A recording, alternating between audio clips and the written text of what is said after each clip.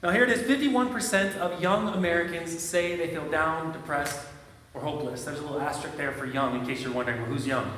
Well, in this particular survey, it was ages 18 to 29. So if you're under 30, you just made it and you're still young. I told you a couple weeks ago that you're still considered a youth at 40 in the Bible. So, yes, okay. Okay, on top of that though, 44%, so the last one was about people that feel hopeless, okay? But 44%, ages now even younger, 14 to 24, say they are not hopeful about the future. So that's an interesting statistic because the future isn't defined in this case. It just says, hey, if you start looking forward, how do you feel about it? And they say they are not hopeful. They would not describe themselves as hopeful. Now, I got to thinking about this, and so I wanted to do sort of a connection to that and think about, now there's a lot of reasons why somebody may or may not be hopeful. But another statistic from another survey surveyed people's ideas about heaven or hell, or the afterlife. And 73% of people believe in heaven, and 62% of people believed in hell. Now that's a funny disparity if you think about it, because that means more people believe there's a heaven without a hell, and for logical reasons, right? Okay? But of that group, now here's where it gets, if you drill down in the same study, 26% of the people that responded were agnostic, meaning they don't really believe in a God, but they still like the idea of a heaven and hell.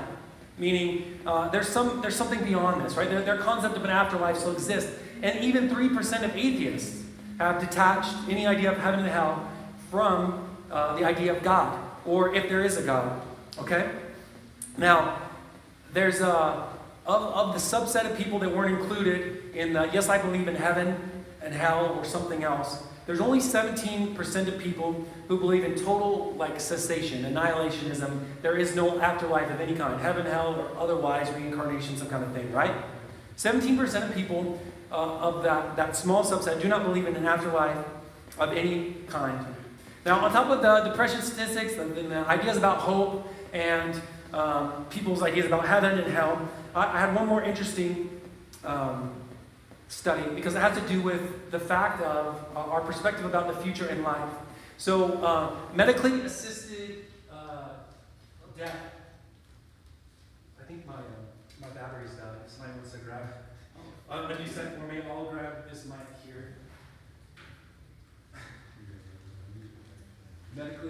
Medically assisted suicide in Canada has existed for a while, but in 2023 it was extended to also include, well, that's supposed to be chronic disease, not chronic disease, but it could be that. That might be worse than chronic disease. For chronic diseases, ages, and mental illness. So think about this. Before, it was just for like a chronic illness, but now they say, well, if you're just old and you don't feel like there's much left to live for, that's okay. We'll help you die. Or if your state of mental wellness is in such a state that you just feel like it's not worth it, that's okay.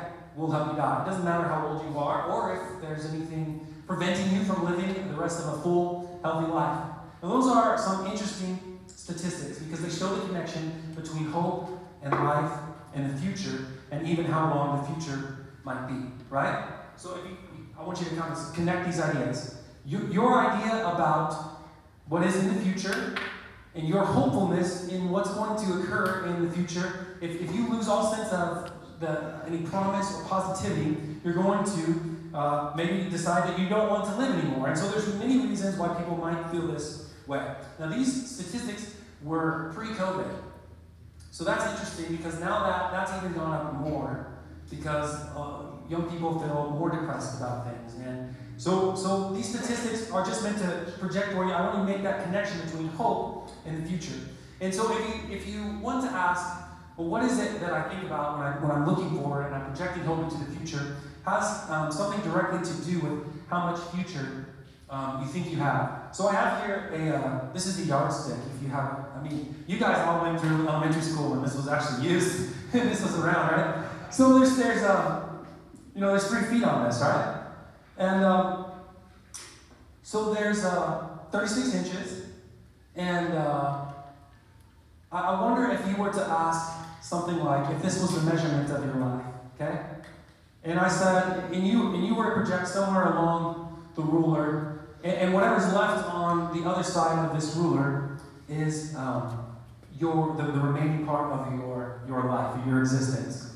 And however much you have left on the end of that would have something to do with how hopeful you are about the future. Are you tracking with that for just a second? So while I switch batteries and plug this in, I want you to think, if I was holding this ruler, I was holding this meter, this yardstick, and I was trying to plot somewhere along this yardstick where my life is right now, where I'm at in terms of future or past or progressing along this ruler, where would I put that? Okay?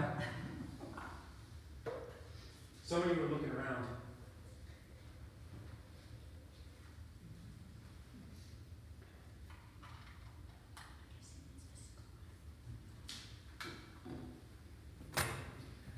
Try that again. Hey, good morning. Good morning. All right, let's see how my lasso skills are. Yeah, first try. Okay. All right, okay. Now the elephant in the room here is not really about afterlife. It actually terminates on your point of death. Right? Because if your life is somewhere along this ruler, right? And some of you, I'll do it for you to make sense. So I'll say, this is the past and this is the future, okay? And some of you are hopeful that you're somewhere in here or even more over here, right? Yeah. But some of you kind of know, like, you're getting up there, right? And the question is, with what's left here, like, how good do you feel about what's left here? And does that make you hopeful? And the thing about this is, here's the case. It works.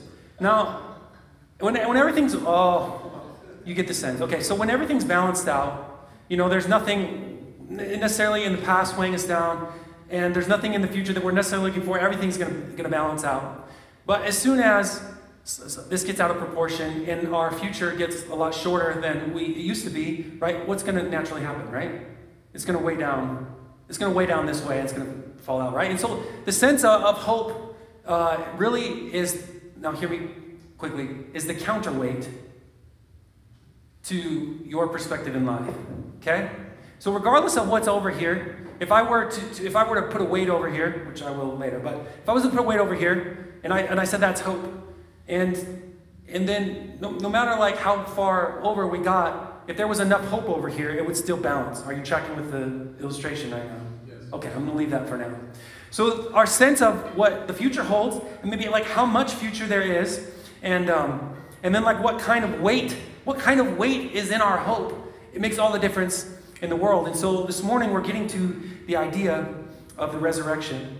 I said that the terminal point here is the question of death, right? That's the elephant in the room. And I don't even want to get to the question of resurrection just yet, because if you looked at the statistics, people aren't really necessarily thinking about the resurrection. They're thinking about heaven and hell in sort of this disembodied existence. So the idea of hope and death are somewhat antithetical, right? If you start talking about death and then there's not a lot of hope in that concept. Now, I think there's a lot of reasons why that might be the case. Somebody might just be on the far end of their stick, right? And so there's a lot, they feel like they got a lot to go, and maybe there's like some youthful bliss, some youthful ignorance. And so they're not feeling hopeless, right? They just go, hey, there's a lot to come, and so there's some youthful ignorance in the fact that they can hope in spite of the fact that they know that this death thing is coming somewhere along the way. Or maybe it's just denial in general. It is knowing that you are you're mortal and that you will die eventually, but you just don't put your mind on that thing. And that ties to a second reason why hope and death might be able to interlock, is because you might be in denial because you're distracted with other stuff. You have enough stuff that you've surrounded yourself with, and enough things that occupy your thoughts, or that console you about the fact that there's maybe not very much of the ruler left, that you feel good about that. And so it doesn't necessarily have to be hope, it's just enough enjoyment on the back end to weigh it down, right? And so you're okay with that. So it's a distraction. And the other thing might just be a philosophical thing that allows you to say, well, I know that this is all there is. I know that this mortal life is all I have, and after that, there's nothing. That was that very small subset of people, that 17% that say there's nothing. Now, if you have that mindset, then you're okay. And you would say, hey, this life is all I have, and so I got to live it to the fullest. Now, 1 Corinthians 15, which we've kind of been dancing around, which Devin read this morning, is the examination of hope, but it grounds it in something important, the resurrection. And perhaps surprisingly to us, Paul actually agrees with the statistics that say, if all we have is this life, then Christians, more than anyone else, are to be pitied. Why? Because we're not living for the fullness of joy in this life. We're not supposed to be anyway, right? So Paul says, if all you have is right now, then we should be pretty sad about things. So he actually agrees with the people that say, well, just eat, drink, and be merry, because this is all we have. But we should be living in a way that reflects that our hope has a much longer runway, and that there's a lot more weight on that side of it than there is regardless of how much is left of our particular yardstick. So what I'm trying to do this morning is focus on the resurrection and why that is an important piece of your living now. He doesn't just say the resurrection's out there somewhere, so be of good cheer, right? He grounds your living hope, your everyday, good morning, I have a reason to be joyful today, and not mire into depression or hopelessness, is grounded in the resurrection. So the question of resurrection, I think, becomes of paramount importance. And it's one of those topics we always hit at Easter, but at Easter we always hit it from 40,000 feet, right? Because we've got all the people here that may or may not have a lot of biblical background, so we really stay pretty superficial. And so we get this really macro view of the resurrection, right? Hooray, Jesus was raised, but then you don't get the implications of why that's important into your heart. And so I thought this morning was a perfect opportunity for that. Why? Because Paul hangs his argumentative hat on the resurrection. He's been before these philosophers, these pagan people who don't have any sense of the theology behind a resurrection or a belief in a resurrection, and he yet still hangs his hat on the fact that Jesus was raised from the dead. And so there's no reason why we ought not to be able to do that in the same way. So let me pray for us this morning. We're talking about living hope. We are still in Acts 17, and I'll be reading verses 30 through 33 this morning. Father, I pray this morning that indeed you would help us to see your truth in the Word. Father, that you would help us to have hope in grounding our lives and our hearts and our thoughts in what is accomplished in the resurrection of Christ. Father, that you would use this teaching, that it would not be my words, but it would be your truth only. Keep me from there. Father, open our eyes, our hearts, and our minds, and our ears to what you would speak this morning. We ask this all in Jesus' name. Everyone said? Amen. Amen. All right, Acts 17, verses 30 through 33. And here we go. It says, the times of ignorance God overlooked. Let me push pause there just so I can make sure everybody's on the same page. Right? This is the culmination of Paul's argument. He's been arguing that before the philosophers there, and the resurrection is actually the thing that got him in this place. Remember, they say he's preaching foreign divinities, he's preaching something about Jesus and the resurrection. They thought he was preaching two different gods. And so they're like, we want to hear more about this. So now he's before this high court, the Areopagus, and now he's sort of summing up his argument. Now I'll continue. It says, the time of ignorance God overlooked, but now he commands all people everywhere to repent. Why? Because he has fixed a day on which he will judge the world in righteousness by a man whom he has appointed. And of this he has given assurance to all by raising him from the dead. That's important. By raising him from the dead, he's given assurance of what he just claimed. And it says in verse 32, now when they heard of the resurrection of the dead, some mocked, but others said, we will hear you again about this. Now, just briefly, I'm asking you to not come at this from the biblical mindset, which is never what I ask you to do. But I'm going to ask you to set that down for just a second, because you have to put yourself in the place of these pagan ideas and the worldly perspective.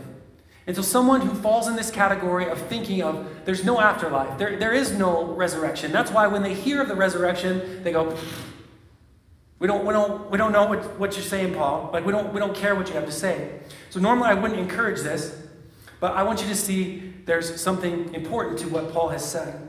In verse 31, he says, he carefully uses the term that there was a man who's been appointed, a man who will be the righteous judge a man who is the proof and assurance, and a man who was raised from the dead. So for the pagan, for the atheist, for the agnostic, for the pantheist, for the Buddhist, for any other ist you want to put in there that's not Christian, all the rest, this destroys their ideas about the afterlife.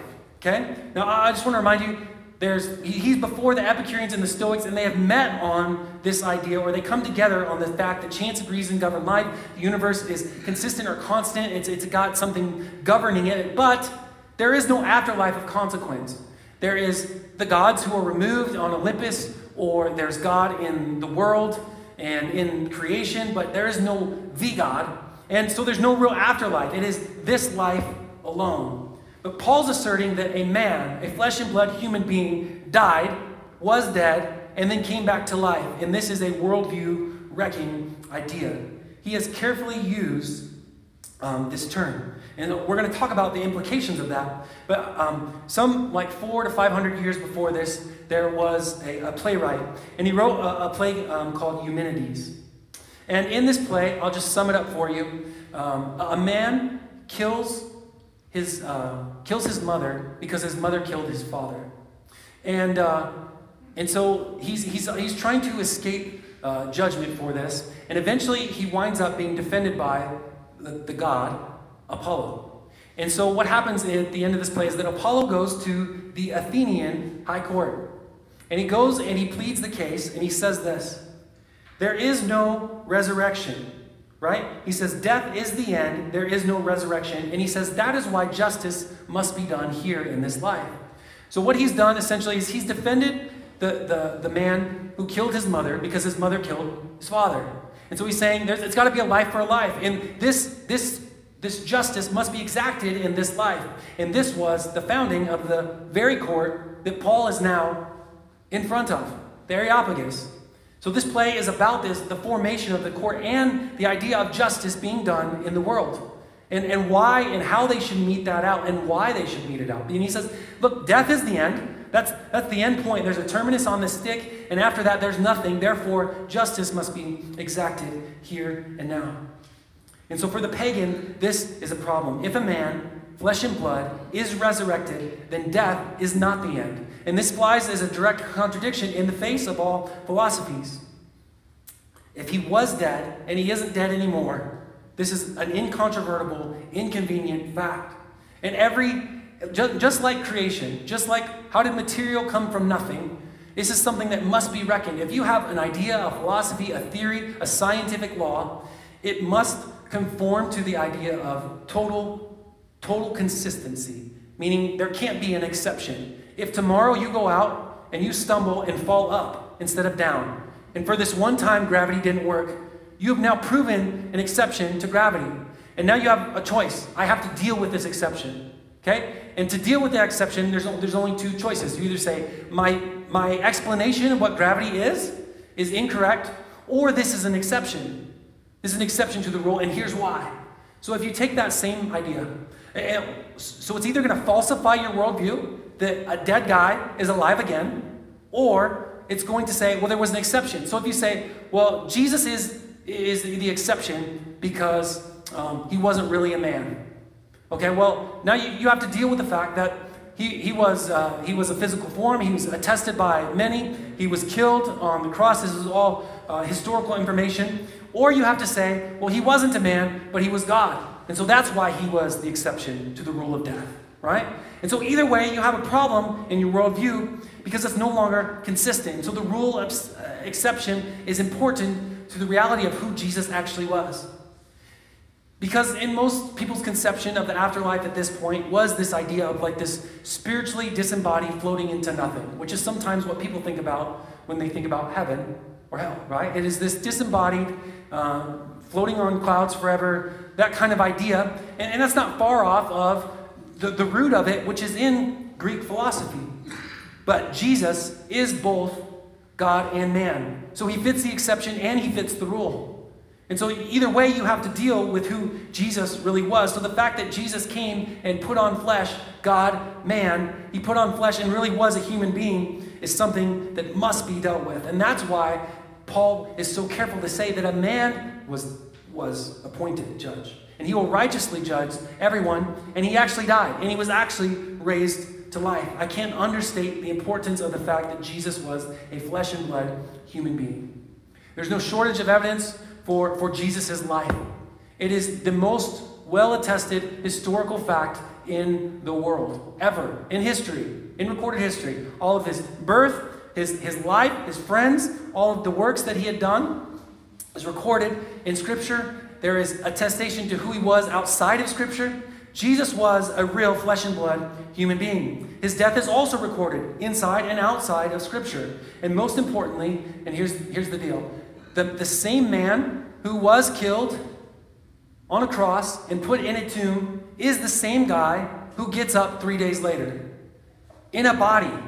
It's a different body, but it's the same body.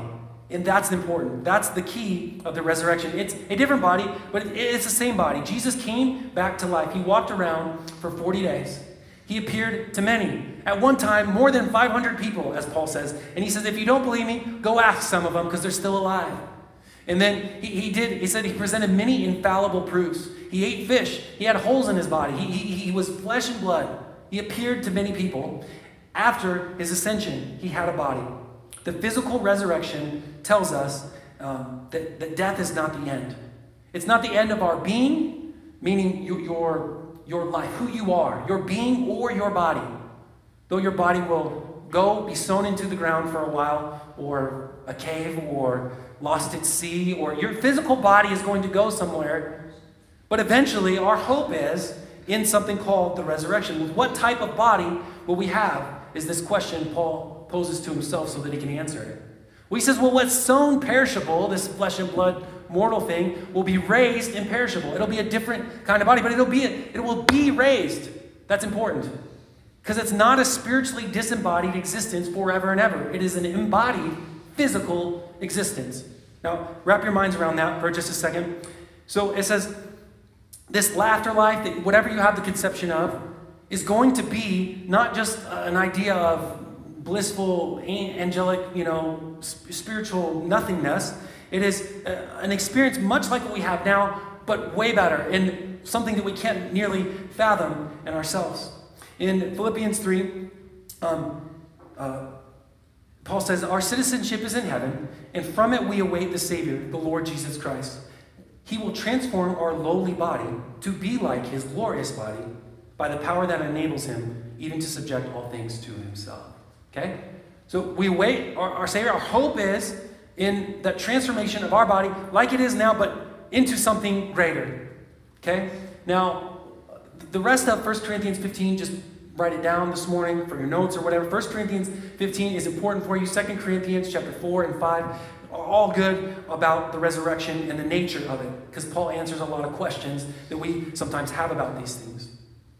But he goes on to say in 1 Corinthians 15, after he says, look, if we only have hope for this life, we should be pitied.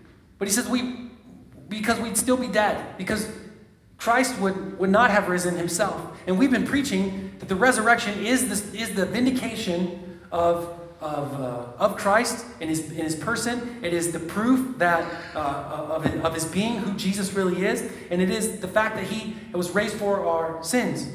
But he goes on in verse 20 and he says, but if in fact Christ has been raised, okay? If he has been raised from the dead, he's the first fruits of those who have fallen asleep. And the first fruits here is important because it is an agricultural term that just means he is the first in a kind of crop. And everything else in that crop is going to be what? Like the first fruits. So if Jesus is the first in kind of what we're going to be like, then that tells you what the nature of the resurrection body is. It is sown perishable and raised incorruptible. It is an eternal kind of being. So it's not just a spiritual idea. I keep reiterating that because I think it's really important for you. Because most of us think we're going to die and go to heaven forever and ever. No, you're going to die, and you might be in heaven for a while. If you've fallen asleep in Christ, then at the end, when Christ returns, he brings heaven down to earth, and he's accompanied with all those who have fallen asleep in him. And then he inaugurates the eternal state where we do live forever and ever with heaven and earth all consummated together. But it says in verse 21 that he says, for as by a man came death. Again, he's using this term to point to the fact that Jesus was a mortal, flesh and blood human being, because God can't die unless he took on humanity to himself. So Christ has been raised from the first fruits. He's like us, and he was raised also in bodily form, in a glorified bodily form. And as by a man came death, by a man has come also the resurrection from the dead. That first man is Adam, and the second man is Christ. For as in Adam all die, so also in Christ shall all be made alive. So this is an important point. So Paul was arguing before these philosophers and whatever the intellects of the day, okay? And he's arguing before them, and he said something important. He said, from one man, God has made every nation, and he had defined the places where they dwell, and he done all that for a specific purpose. He says, from one man came every nation. He was talking about Adam, but the key to the term there is that it says from one blood, interestingly. From one blood came every nation and tongue, that is, it spread across the world. And the argument here is that the reverse of that happens in Christ. In Christ is also one man who will unite every nation, tribe, and tongue will come and worship the Lord as Lord eventually. And so it's in his blood whether or not we do that as united to him or as a foe to him.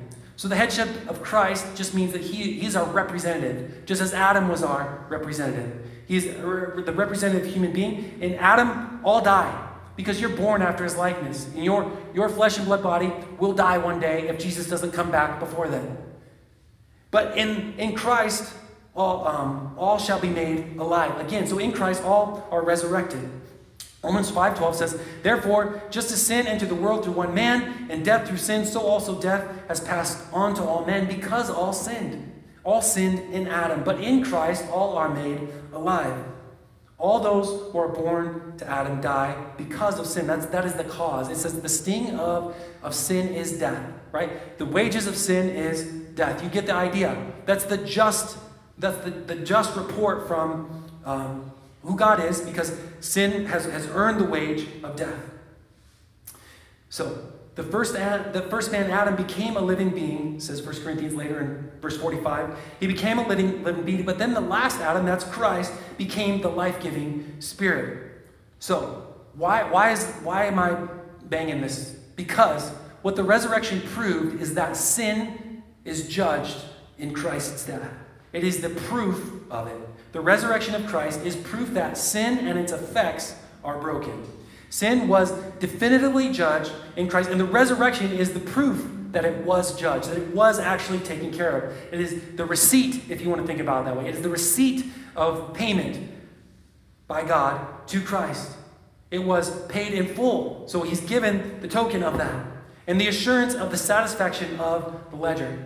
Now, I'm going to read through the implications of this real quick. Hebrews 9:27 says, it's appointed for man to die once and then judgment. That's what Paul said before this court. Look, there's going to be a day, God has fixed it, where he will judge everyone through Christ.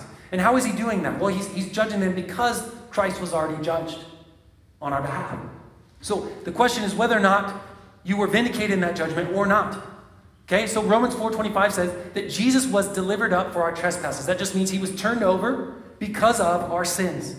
But he was raised for our justification. That's saying when he was raised, that proves that we were justified, that the sins actually were taken care of. Romans 8:1. There is no judgment, though, for those that are in Christ.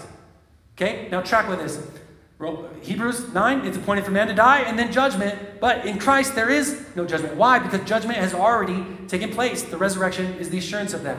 John 5:24. Truly, truly, I say to you, whoever hears my words and believes them, has sent me, already has eternal life. It's already given to you. It is a past tense reality. He does not come into judgment, but has passed from death to life.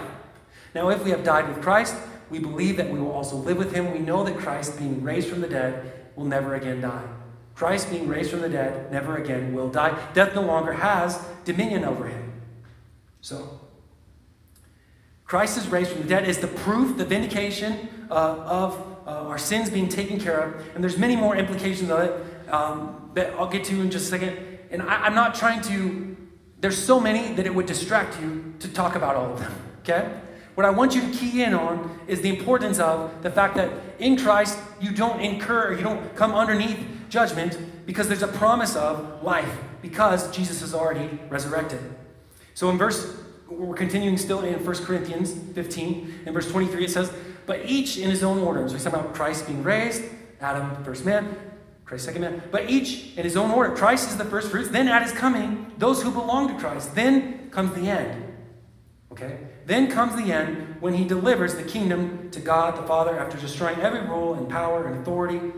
For he must reign until he has put all his enemies under his feet. And the last enemy to be destroyed is death. Okay? Now, the resurrection is the proof of sins, effects being broken and taken care of.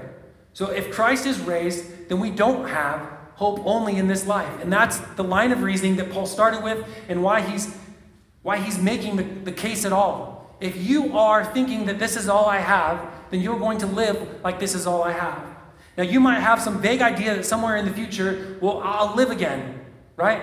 And so that's like hopeful, but that doesn't really give me hope for right now. Like, I'm not excited about that. And you might have a lot of reasons for that.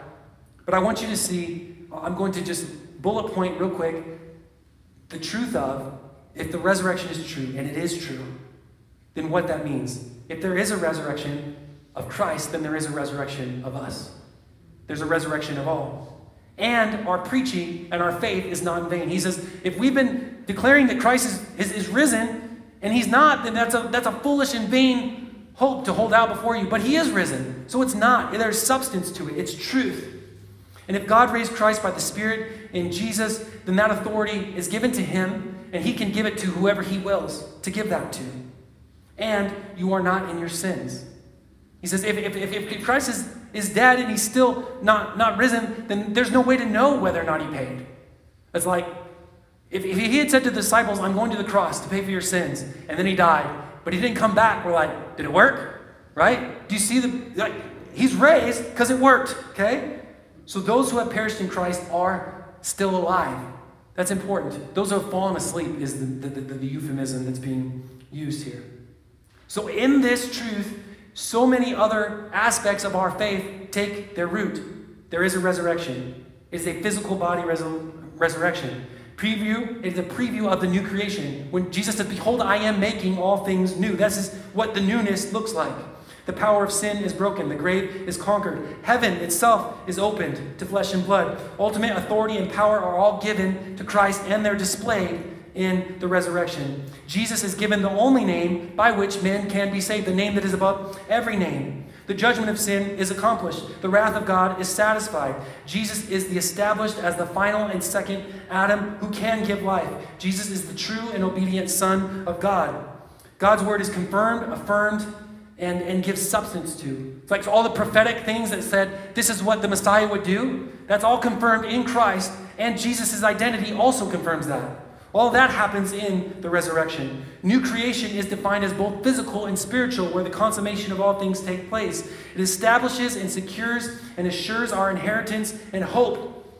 The proof of reconciliation between us and God. The proof of justification for our sins. The proof of judgment taking place on our behalf. It displays God's love for the Son and his love for us in Christ.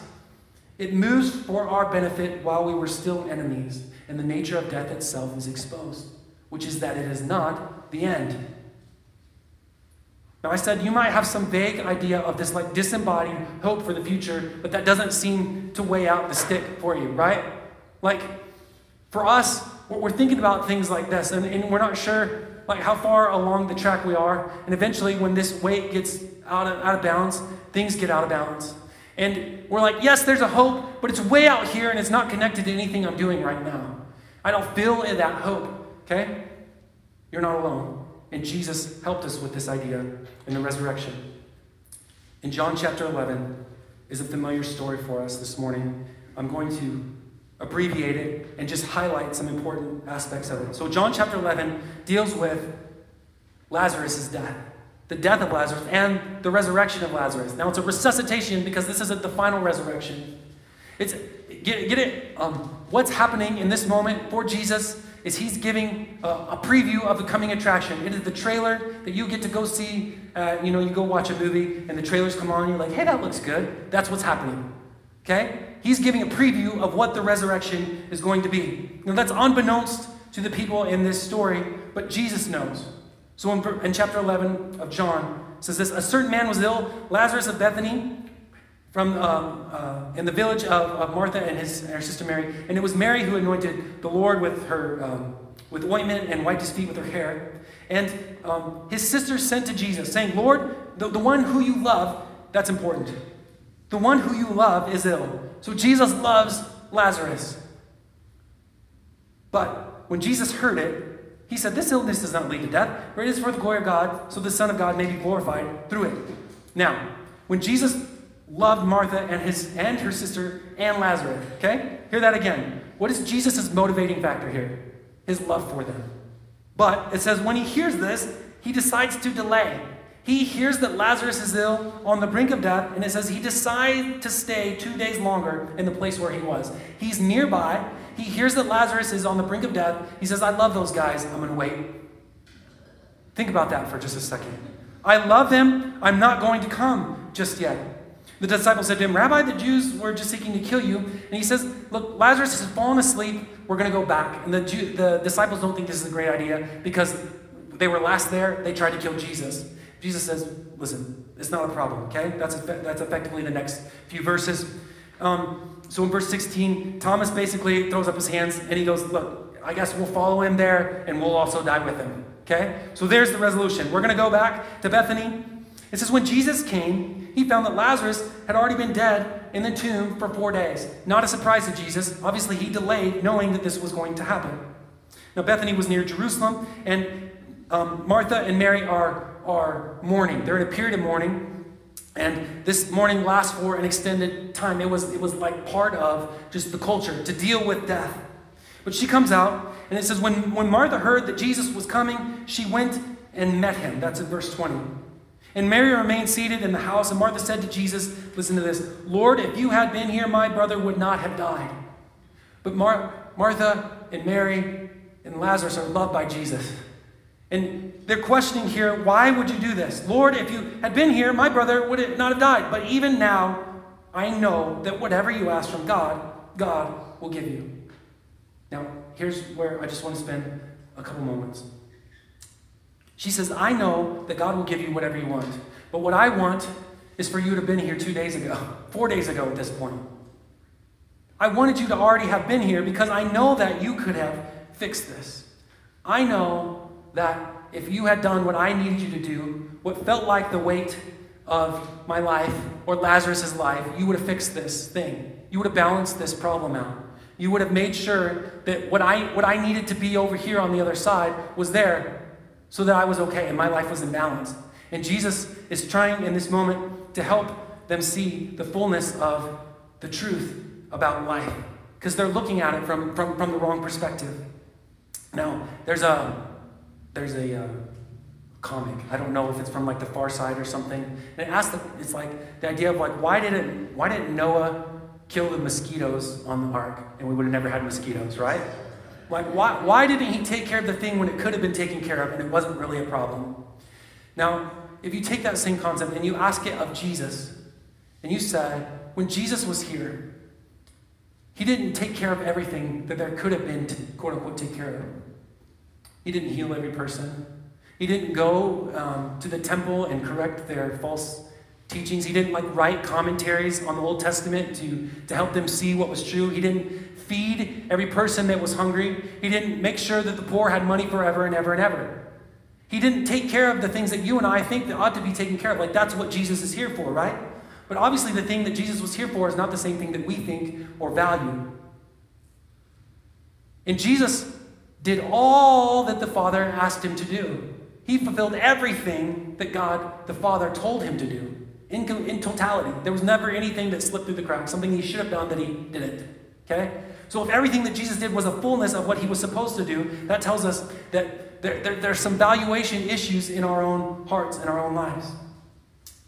So she says, Lord, if you'd been here, my brother would not have died. But even now I know that That whatever you ask, God will give you. So Jesus says to her, listen, your brother will rise again. And Martha said to him, I know. Like, okay, get the feeling here. She's not happy. This isn't like, I trust you, Jesus. This is, I'm mad at you, Jesus. So when he says, look, your brother will rise again, she thinks he's talking about this thing that doesn't really matter. That it's disconnected from my life right now. Yeah, I know that he's going to rise in the resurrection. That's what she affirms on the last day. And Jesus said to her, listen, I am the resurrection and the life. Get that? He said, I am the resurrection and the life. This thing that you think about is so far away, is right here, right now. It's standing before you. I know, I am the resurrection and life, and whoever believes in me, though he die, yet shall he live. That's Lazarus. Though he die, yet shall he live. And everyone who lives and believes in me shall never die. That's everybody else that's standing here now that believes.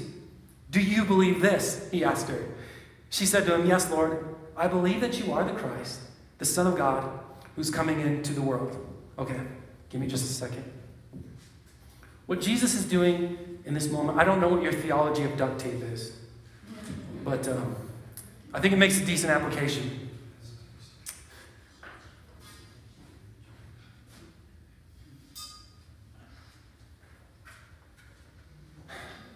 Jesus is taking this big thing that is much weightier than our lives. And it's this thing that we think is so far removed and disconnected that it doesn't matter. Right? And he's, with his spiritual duct tape, whatever that is, the Holy Spirit, right? Is always good for everything, whenever it's needed. Okay? He's taking Martha's perspective, and he's saying, oh boy, can I get that off? Right? He's strapping it to her life right now. Okay? Would you grab me a pair of scissors so that doesn't just hang here? Okay, look. Here's what he's doing. He says it doesn't matter what point of the meter stick you're at. It doesn't matter, because this is always going to be much weightier. And listen. There's lots of weights that happen in our lives. Oh. And so, left-handed scissor cut.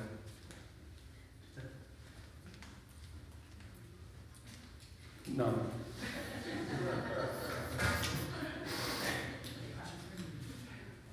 There.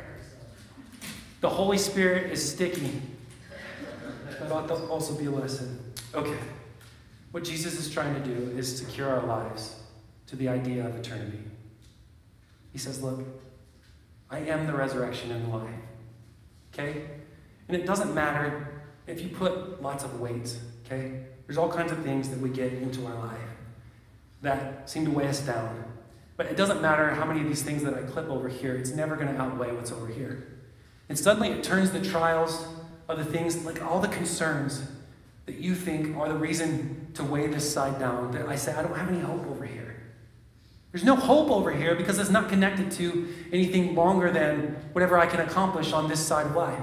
And sometimes the things that you hope for end up being the disappointments over here that weigh you down, right? And they make you say, I'm not hopeful about anything because I'm so disappointed over here. Regardless of where this lands, it seems to tip things out of balance. And Jesus is securing her right now disappointment into eternal life. And he's going to do it by showing her this picture as he raises Lazarus. And what the amazing thing is that it gets repeated not by just Jesus, but also by Peter and also by Paul, is that what this does is it takes these tragedies, these trials, these problems, and it makes them, he says, it has an eternal weight of glory that outweighs whatever's over here. And it actually moves these things over here. So that it's even weightier than you think it is right now, but it's on the other side of it. Now, forgive me for the mess for just a second. When Jesus says, I am the resurrection and the life, he's trying to get her to see that it's not as disconnected as she's making it. Everyone who believes in me won't die. You don't come under judgment. Do you believe this? She said, yes, Lord. I believe that you are the Christ, the Son of God, who has come into the world. Now, there's some more exchange that takes place. And then Mary comes out, and she says the exact same thing that Martha did. Lord, if you had been here, my brother would not have died. So Jesus weeps. We know that verse because it's famous, right? But Jesus raises Lazarus from the tomb, even though by all their accounts, all of their disappointments, they think it's a pointless exercise because he tells them to move the stone away. They say that by now his body's like beyond hope. Right? He's been dead for 4 days. He's in decomposition. So whether or not you think there's a chance where he was like, he was just sleeping. He's not sleeping. He's gross at this point. Right? So he says, move the stone, and just 2 words. Lazarus, come. And he comes and he's resurrected.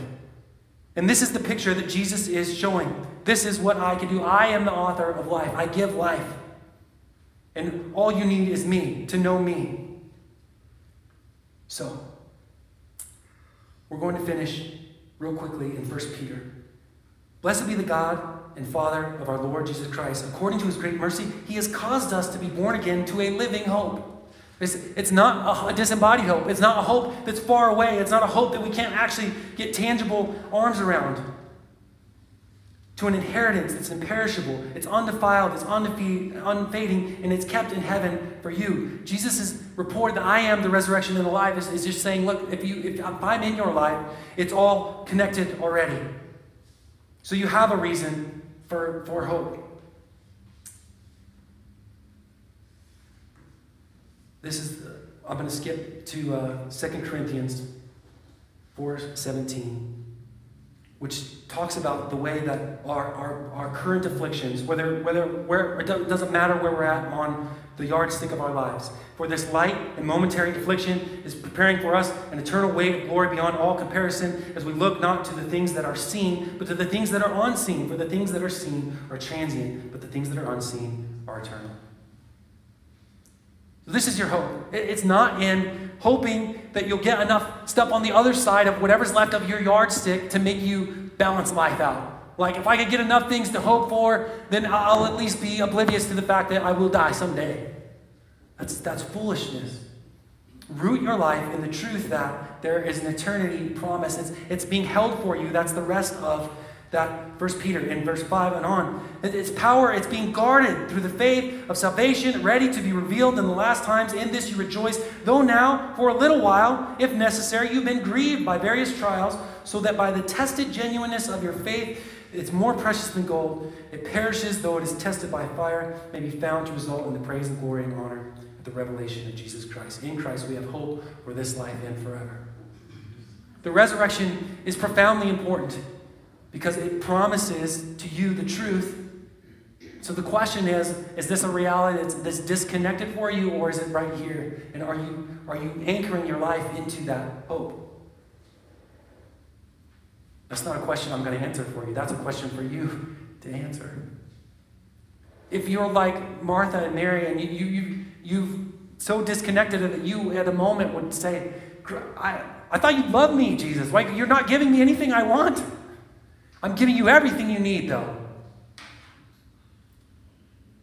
The light and momentary afflictions are preparing an eternal weight of glory that cannot compare to whatever you're experiencing right now. Let these truths sink into your heart, into your spirit. Father, we thank you for the morning. I thank you for your word.